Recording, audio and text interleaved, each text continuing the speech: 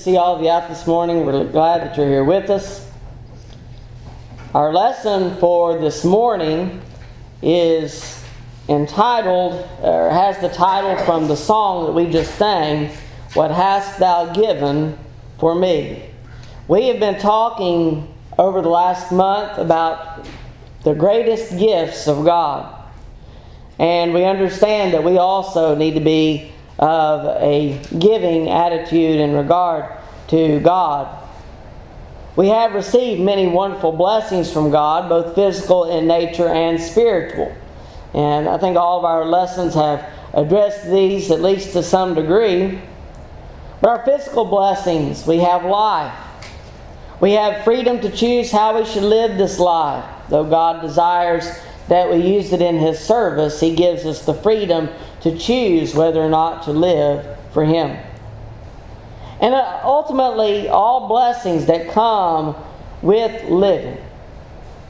Just the things that we experience in the life that we live. Comfort, shelter, provision for our needs. All of these things come from God. And then, of course, our spiritual blessings. And these are the greatest gifts of all. Love, grace, eternal life.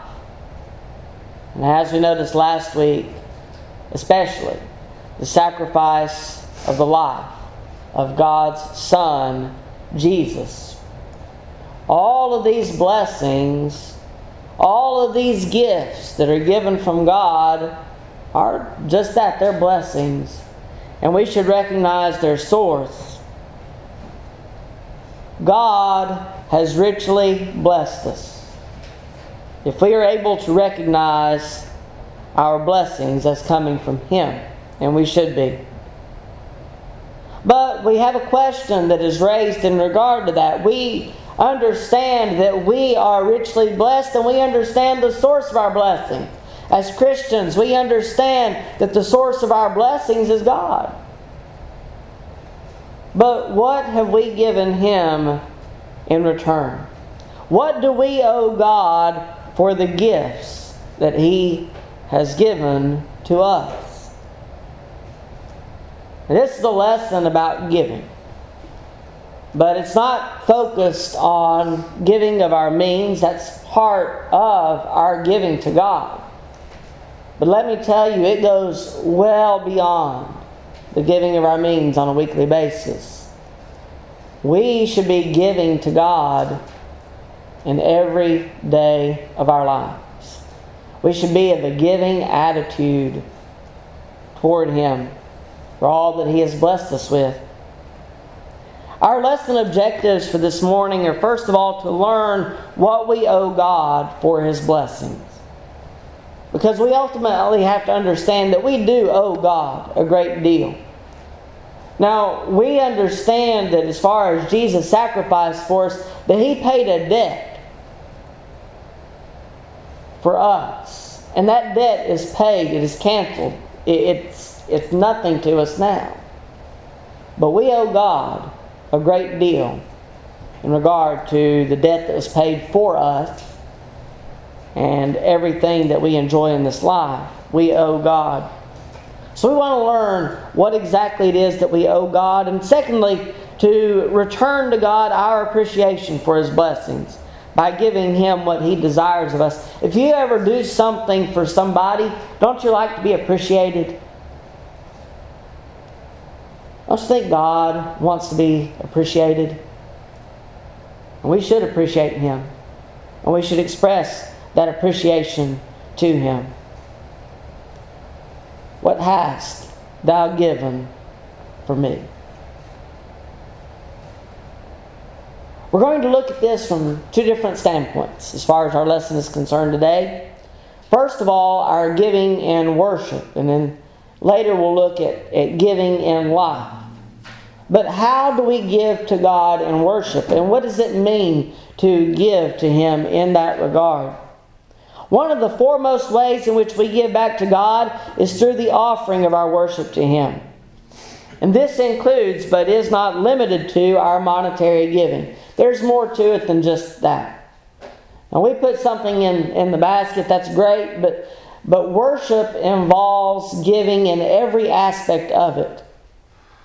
In every way that we worship, in our singing and prayer, and in listening to the sermon, and applying it to our lives, and partaking of the Lord's Supper, all of these things involve giving to some degree. And in light of how much God has given to us, and ultimately we see His giving in the gift of His Son, it is reasonable for us to offer to God the best of what He desires of us. When we come together on the first day of the week, we need to be ready and willing to give Him our very best in everything that we do. Now, does that mean that we have to have the best singing in the world? Or does it mean that we have to have the most beautiful prayers? No. But in regard to our worship and what we are giving to God, we need to be ready to give to Him our very best. We sing because we love Him. We want to honor Him. Whenever we pray, we give full attention to what we're doing. We're going to look at all of those things in a moment. But in every aspect of the worship, we need to be giving our very best. And even in this moment, as we study God's Word together, we need to give God our very best attention to what He has revealed to us in His Word.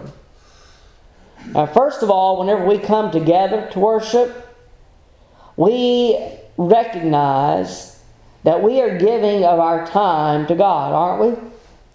We are giving to Him our time. Now, we could be doing something else. And we could be sleeping in, we could be doing chores, and that's what a lot of people do. But we have chosen to give to God our time. Now, this is very small in comparison to the rest of the week ahead of us. And especially if you go further than that, to the week after that, to the next month, to the next year. It's very small. When we look at it as far as a weekly standpoint, we give to God 2 to 4 hours, depending on how you do it. If we attend all the services that we offer, you got Bible study, our worship service, and then you have our evening worship service and our Wednesday Bible study. If you attend just those 4 things, that's 4 hours. But how many other hours do you have in the week? 4 hours is not that much. 4 hours is not that much in regard to a day. But it is a sacrifice of our time that we could be using for something else, for some other purpose, but we are sacrificing that time to God. And that's part of giving to Him. It is important that we offer a portion of our time on earth to God. In giving Him our full and undivided attention in praise and honor to Him for what He has done for us. And I hope that we do it in more than just these services that we offer here. I hope that this is not the only time in the week that you offer to God, that you sacrifice to Him. I hope that you have some time that you set aside every day to give God your undivided attention. Attention to His Word, to what He has said to us, because when we look at God's Word, we understand that He is speaking to us. This is how He speaks to us. And we need to give our undivided attention to that, to understanding it, to applying it to our lives.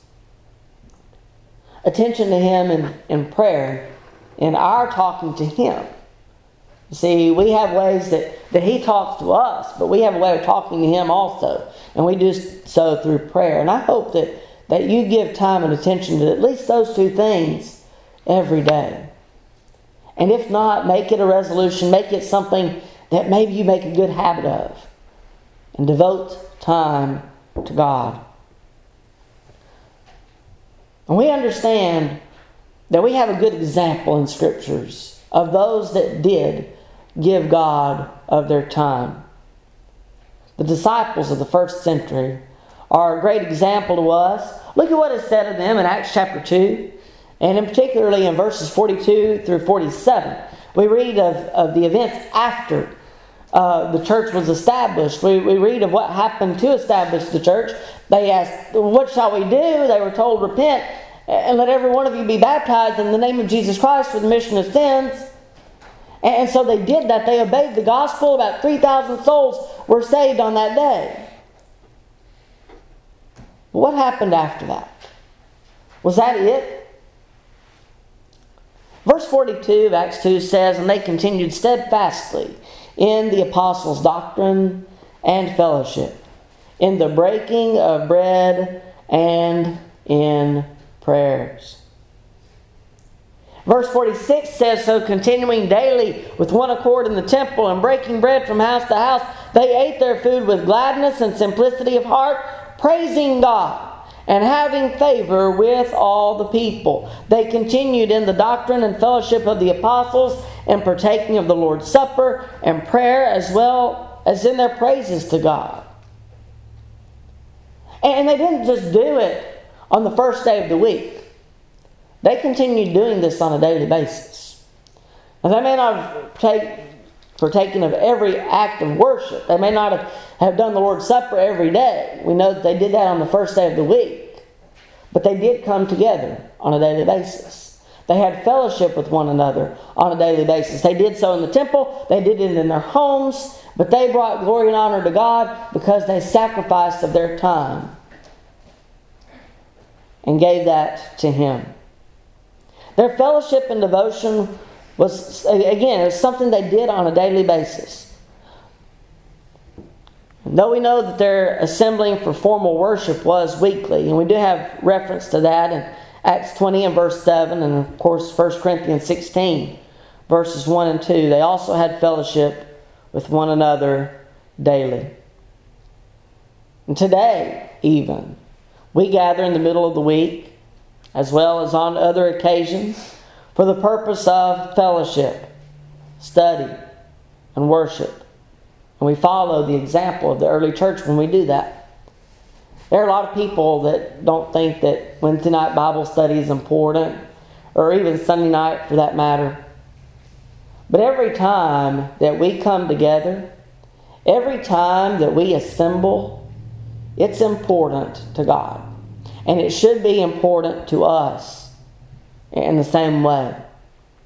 As we sacrifice, and that's exactly what it is, as we sacrifice a portion of our time and attention to God, it is important that we devote ourselves fully to the task, preparing our hearts and our minds for His service.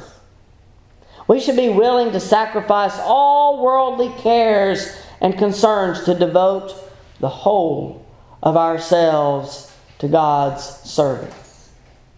Not whole, H-O-L-E, but W-H-O-L-E. The whole of us, our spiritual being, should be devoted to God. An incomplete sacrifice, or one that is not our very best, becomes vain worship. A worship of the lips, but not of the heart. Matthew 15, verses 8 and 9. See, the Pharisees were guilty of that very thing. They worshipped God with their lips, and outwardly they did it to their very best, but inwardly their heart was far from God, and their worship became vain. And our worship too. If we come together and we don't devote ourselves fully to God, our worship also becomes vain. It's the giving of ourselves and abilities. And that's important to God. In worship, we give to God our voices in singing and in prayer. In regard to singing, we're told in Colossians 3, verses 16 and 17, "Let the word of Christ dwell in you richly in all wisdom, teaching and admonishing one another in psalms and hymns and spiritual songs, singing with grace in your hearts to the Lord, and whatever you do in word or deed, do all in the name of the Lord Jesus, giving thanks to God the Father through Him." Our singing becomes, as many other things, a giving of thanks to God for all that He has done for us, including the gift of His Son. From a song leader perspective, because I have experience in that too, it's very discouraging to me to look out over a group of people and see those that don't want to sing. There are those that want to sing that really can't. They really don't have the voice for it in one way or another. But we should want to sing.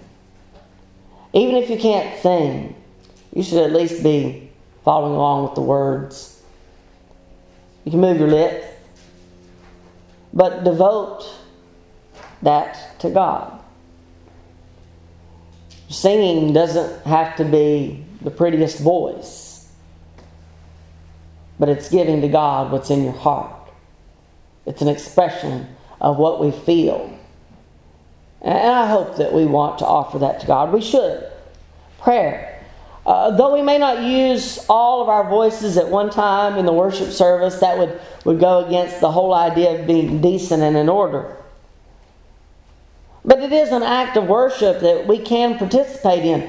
We participate in the prayer. Whenever someone leads the prayer, we all participate in that prayer by listening to the words.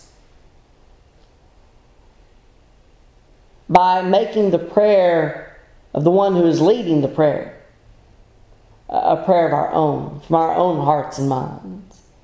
We usually say amen at the end of a prayer because we're agreeing with the thoughts that have been expressed in the prayer. And we make that prayer our own. It's something that we participate in.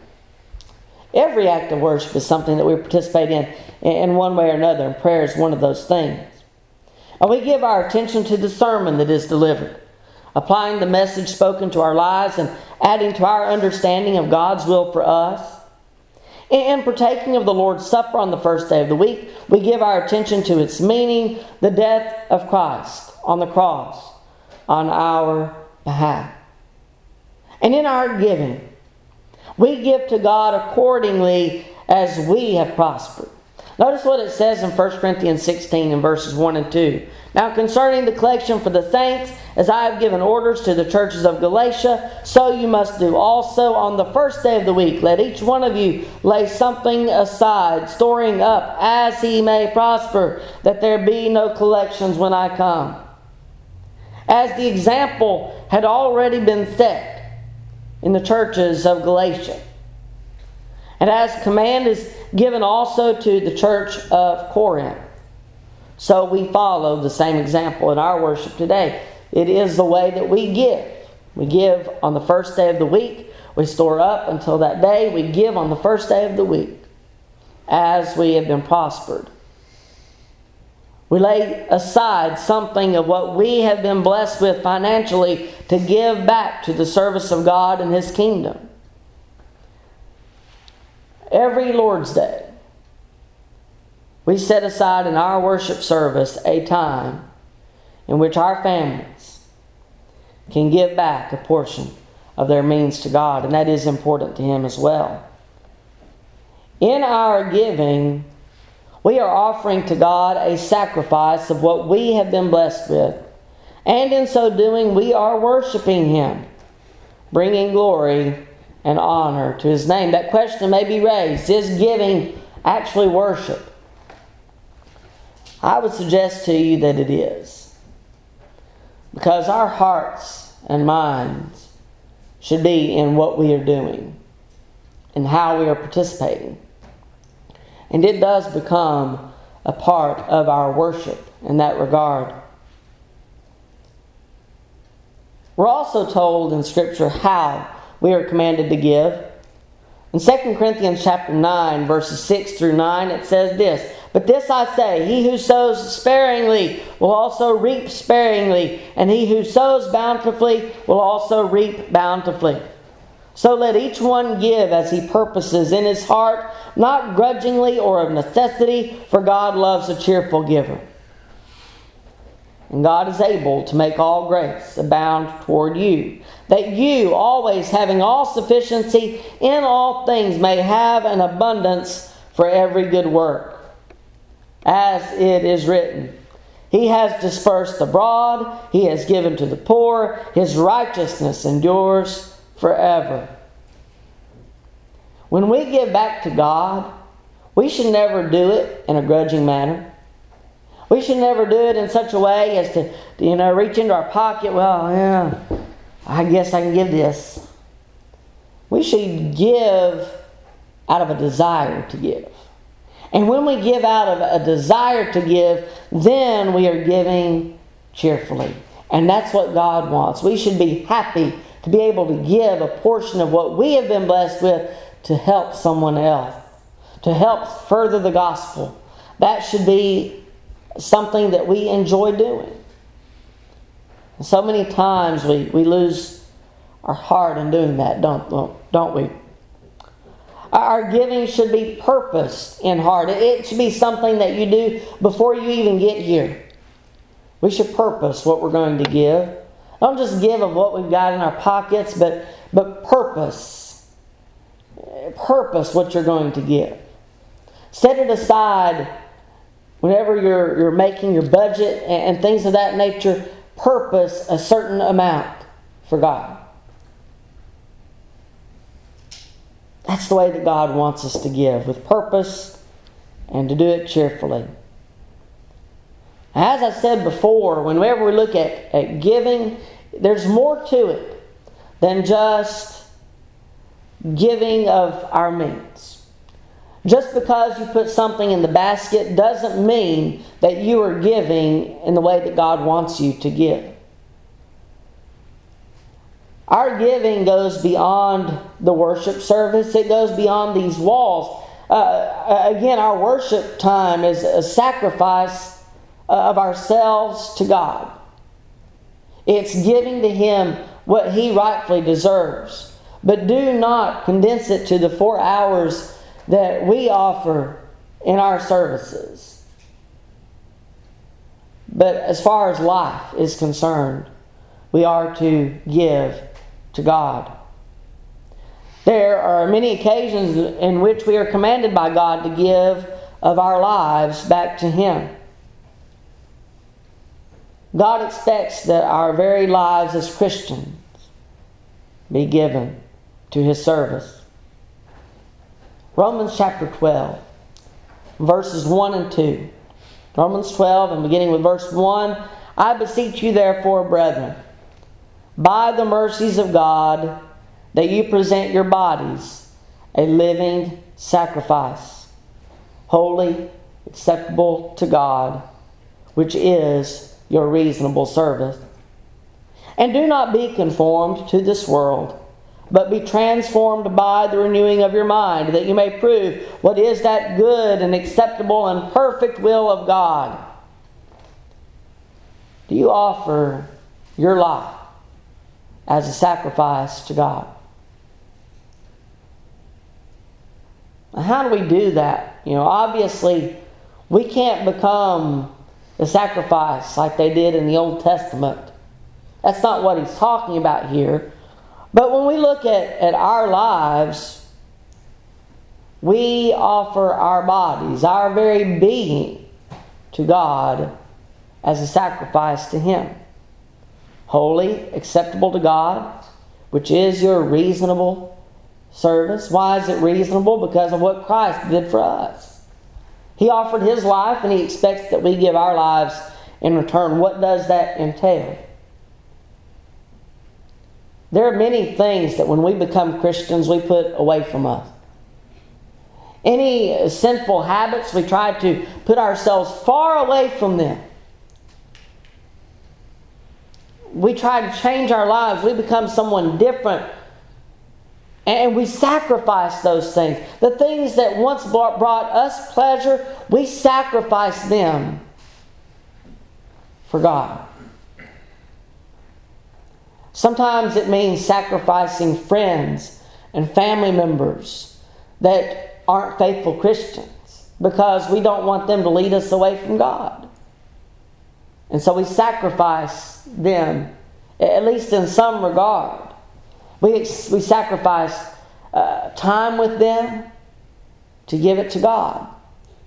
And sometimes you may have company come over, and it's easy to say, especially on a Sunday or maybe a Wednesday night, well, you know, skipping one service won't hurt me that much. But we sacrifice time that we could give to them to God because we want to be better Christians, because we want to improve ourselves. That's important. That's what being a living sacrifice is all about. We're not to be conformed to the world. We're not to be changed in such a way as to be like the world, but we're to be transformed by the renewing of our mind, so that we may prove what is that good and acceptable and perfect will of God. On several occasions, the rich were told to give up their riches. We look at the case of the rich young ruler in Matthew 19, verses 16 through 22. Now behold, one came and said to him, Good teacher, what good thing shall I do that I may have eternal life? So he said to him, Why do you call me good? No one is good but one, that is God. But if you want to enter into life, keep the commandments. He said to him, Which ones? Jesus said, You shall not murder. You shall not commit adultery. You shall not steal. You shall not bear false witness. Honor your father and your mother, and you shall love your neighbor as yourself. And the young man said to him, All these things I have kept from my youth. What do I still lack? Jesus said to him, If you want to be perfect, go, sell what you have and give to the poor, and you will have treasure in heaven, and come follow me. But when the young man heard that saying, he went away sorrowful, for he had great possessions. He was told to sacrifice his riches to follow Christ, but he had trouble doing that. You see, he was so tied to those things of the world that he didn't want to let go. And so he had trouble making his life a living sacrifice for that reason, because he was unwilling to sacrifice the pleasures of the world. Yet in giving up the riches of the world, we are offered the riches only found in God. Look at how the kingdom of heaven is referred to. Matthew 19, verses 23 through 26. Then Jesus said to his disciples, Assuredly I say to you that it is hard for a rich man to enter the kingdom of heaven. And again I say to you, it is easier for a camel to go through the eye of a needle than for a rich man to enter the kingdom of God. When his disciples heard it, they were greatly astonished, saying, Who then can be saved? If the rich can't be saved, who then can be saved? But Jesus looked at them and said, With men this is impossible, but with God all things are possible. He said it was hard for a rich man to go into eternity, to be in the kingdom of God, but he didn't say it was impossible. But why is it hard for a rich man to enter into eternity? It's hard because he's unwilling to sacrifice those riches. How do we become rich in God? Look at the Beatitudes of Matthew 5, verses 3 through 9. Blessed are the poor in spirit, for theirs is the kingdom of heaven. Blessed are those who mourn, for they shall be comforted. Blessed are the meek, for they shall inherit the earth. Blessed are those who hunger and thirst for righteousness, for they shall be filled. Blessed are the merciful, for they shall obtain mercy. Blessed are the pure in heart, for they shall see God. Blessed are the peacemakers, for they shall be called sons of God. Blessed are those who are persecuted for righteousness' sake, for theirs is the kingdom of heaven. You give up the things that the world values, and you can be happy in Christ.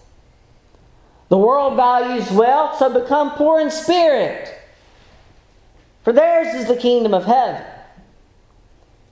The world values happiness, so mourn and you'll be comforted.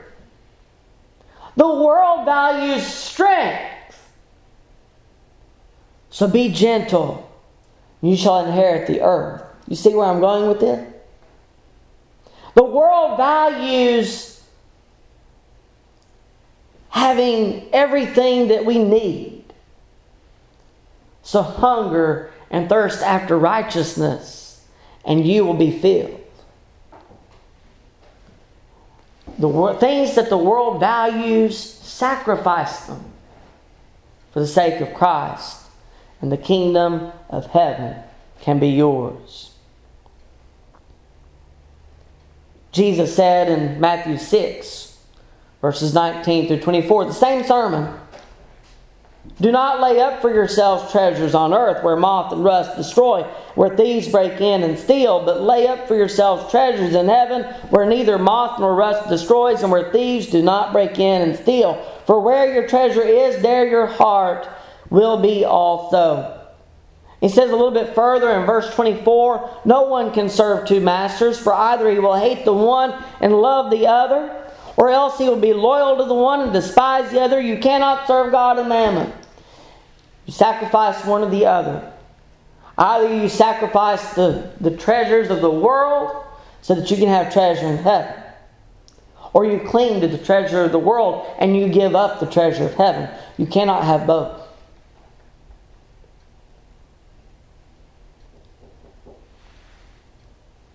I want you to look at how the kingdom of heaven is described in Matthew 13 and verses 44 through 46. And notice what is said here. Notice the meaning here. Again, the kingdom of heaven is like treasure. Again, we have that idea of treasure. It is like treasure hidden in a field, which a man found and hid. And for joy over it, he goes and sells all that he has and buys that field. Verse 45 again, the kingdom of heaven is like a merchant seeking beautiful pearls, who, when he had found one pearl of great price, went and sold all that he had and bought it. As far as the kingdom of heaven is concerned, it requires that we give something. Notice the value of the kingdom. And the kingdom of heaven is often referred to interchangeably as the church, and also as far as looking into eternity. We see the kingdom of heaven gathered there as well. But the kingdom, the church that will one day enter into eternity, is like treasure hidden in a field. Treasure is of great value. And when it is found, what happened? For joy over it, the one that has found this treasure sells all that he has. He didn't sell some of what he had to purchase the treasure. It was of such great value that he sold all that he had and buys the field. Same way with the merchant seeking beautiful pearls. He finds the one pearl of great price that is of such great value that what does he do? He went and sold all that he had and bought it. Offer your life as a living sacrifice, holy and acceptable to God, which is your reasonable service. Our life, our entire life, everything that we have once enjoyed, we sacrifice it for God. That's what it's all about. We see the value of the church. We see the value of the kingdom. We see the value of eternity that awaits us, and we sell everything that we have to be a part of that kingdom. We give up our lives to serve them to God, and He becomes our priority. And everything in regard to family, in regard to our jobs, in regard to going to school or education, in regard to everything in life, we now sacrifice that to God. He becomes our priority in all of those situations.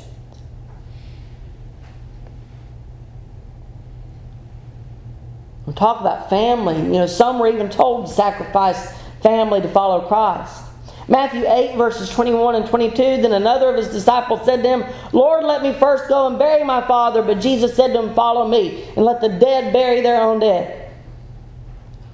Luke 12, verses 49 through 53, I came to send fire on the earth, and how I wish it were already kindled.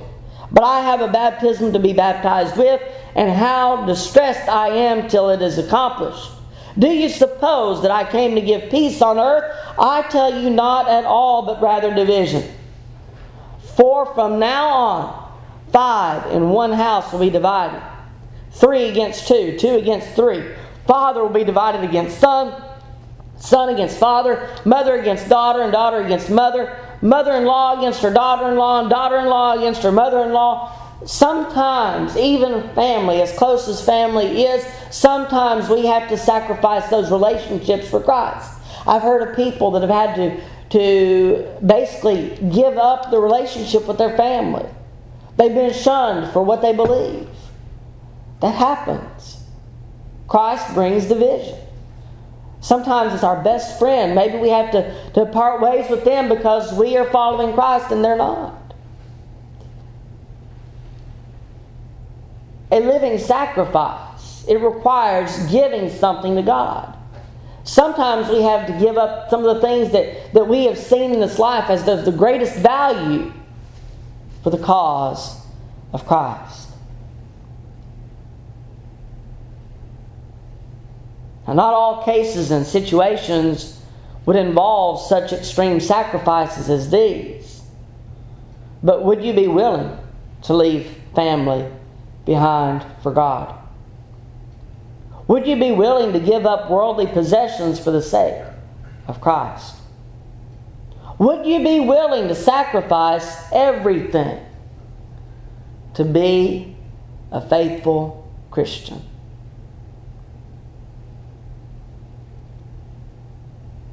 And if it does come down to you being in a situation like one of these that's described, have you made the proper sacrifices for the sake of God?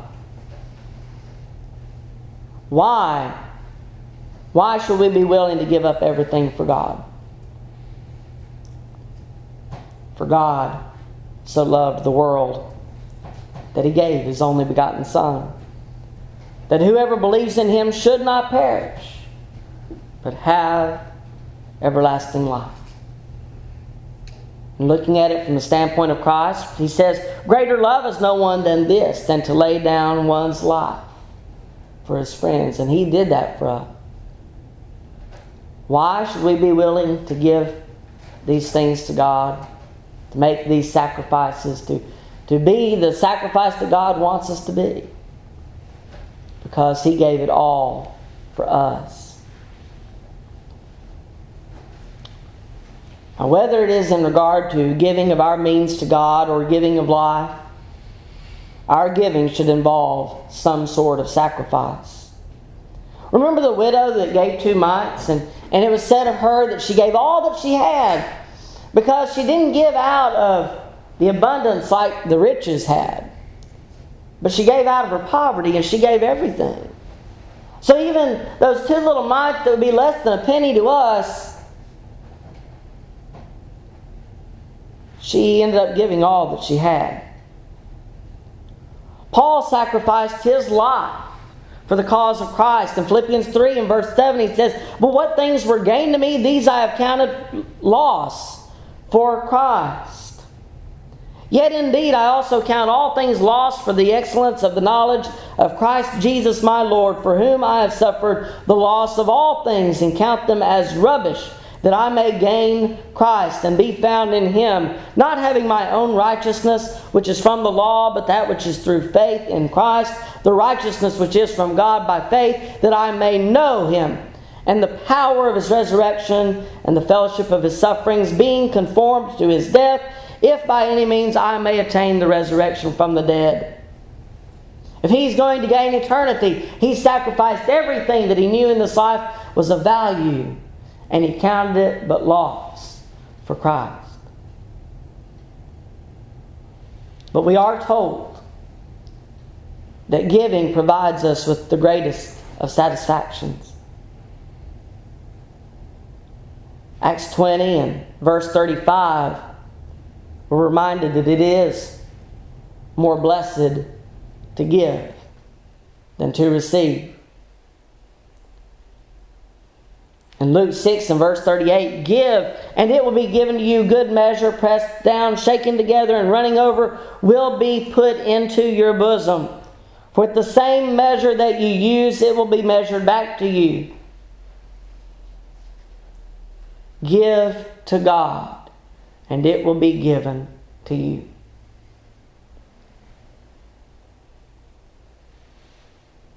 Are we giving to God our lives? Are we willing to sacrifice things that were once of value to us for the cause of Christ? Have you given Him your life? Have you fully committed yourself to Him? Start with, have you obeyed the gospel? Are you a child of God? Have you been baptized for the remission of your sins? If you've not done that, we'll be glad to help you in that need. If you've not, maybe you've wandered away, maybe you've not repented, maybe you need to come back. We'll be glad to help you with that as well. Make sure that you're offering God your very best in all that you do. If we can help you in any way, we give you that opportunity as together we stand, as we stand.